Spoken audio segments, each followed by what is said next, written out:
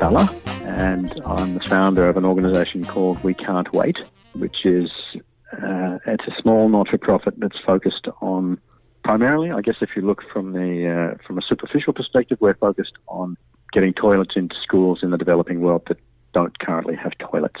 From a non-superficial perspective, our aim is to take away one of the reasons that adolescent girls drop out of school, to improve their opportunities to continue their education further.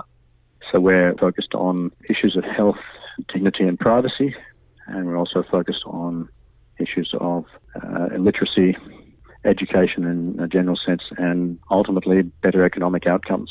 Talking to Mark, we were pretty struck by the impact on the health, education and opportunities of the people We Can't Wait provides toilets to. Have a listen. You might even want to spend a penny on his organisation. We'll put a link in our show notes if you do.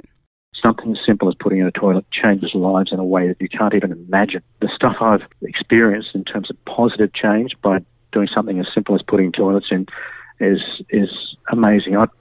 I've never cried so much as in my life as I have during the last few years since I got into toilets. But I cry through a combination of it's a weird combination of joy and despair.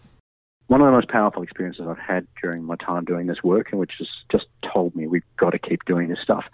I was visiting a little school in India about a year and a half ago with a local guy. He and I were talking about a project building toilets in up to 100 schools. And this particular school, it was about 25 primary-age children and one 25-year-old lady teacher, and no toilets in the school. So I asked the teacher through my interpreter, how do you manage here with no toilet? She said, well, I travel to school on the bus. It's a couple of hours every day to get to school. I work all day. I travel home on the bus at the end of the day. And when I get home, I have a big drink of water. So she was telling us she goes the whole day, the heat of summer as well, without drinking water. So I think, oh my God, that's terrible. Then I asked her, how do you manage when you got your period? And she said, well, the kids don't go to school that week. And wow. Apart from having an impact, this is primary kids, so primary age children are being affected by menstruation. What the hell, you know? Mm-hmm. But not only that, the whole community now knows teachers got a period. Yeah. And this is in a very patriarchal society.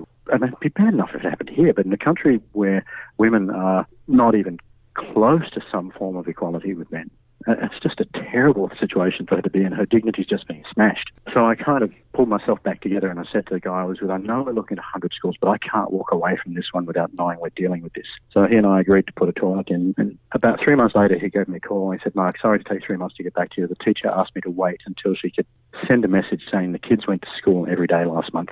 Then it got better. She said, and by the way, the first thing I do when I get to school every day is have a big drink of water.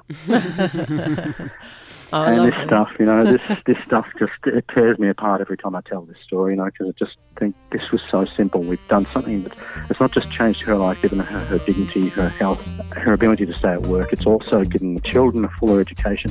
Their mothers don't have to take time off work when the teacher's got her period, which means the families are economically better off. The flow-on effects are massive. And it's just so exciting to be part of this. I couldn't think of anything else I'd want to be doing with my life.